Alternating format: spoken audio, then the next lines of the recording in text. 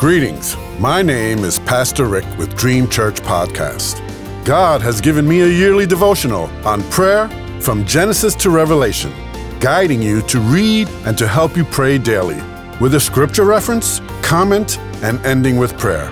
May you be encouraged and walk closer to God, and I invite you to walk with me through this journey. In Jesus' name, amen. Today's scripture reference is for November 7th. John 3:30 says, "He must become greater. I must become less." I remember who that is? John the Baptist. Today's comment. This is something that should always be in our prayers. The King James Version might be more recognizable to some. He must increase, but I must decrease. The Apostle Paul went as far as to say, "I have been crucified with Christ, and I no longer live, but Christ lives in me," Galatians 2:20.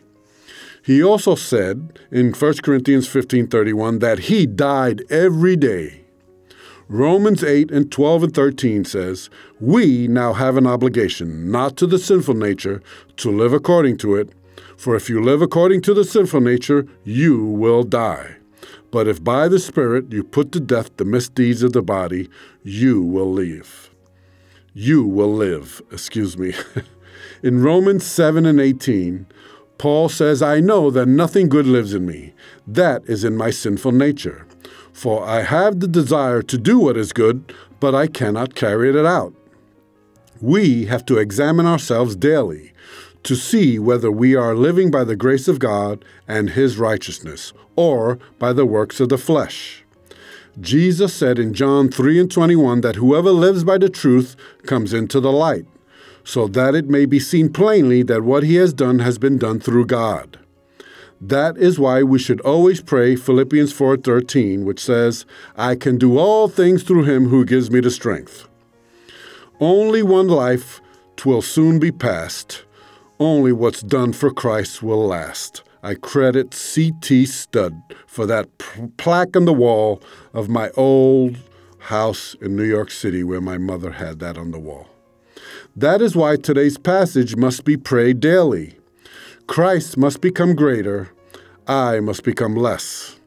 When John the Baptist came upon the scene before Christ, he had to take the attention away from himself and point to Christ.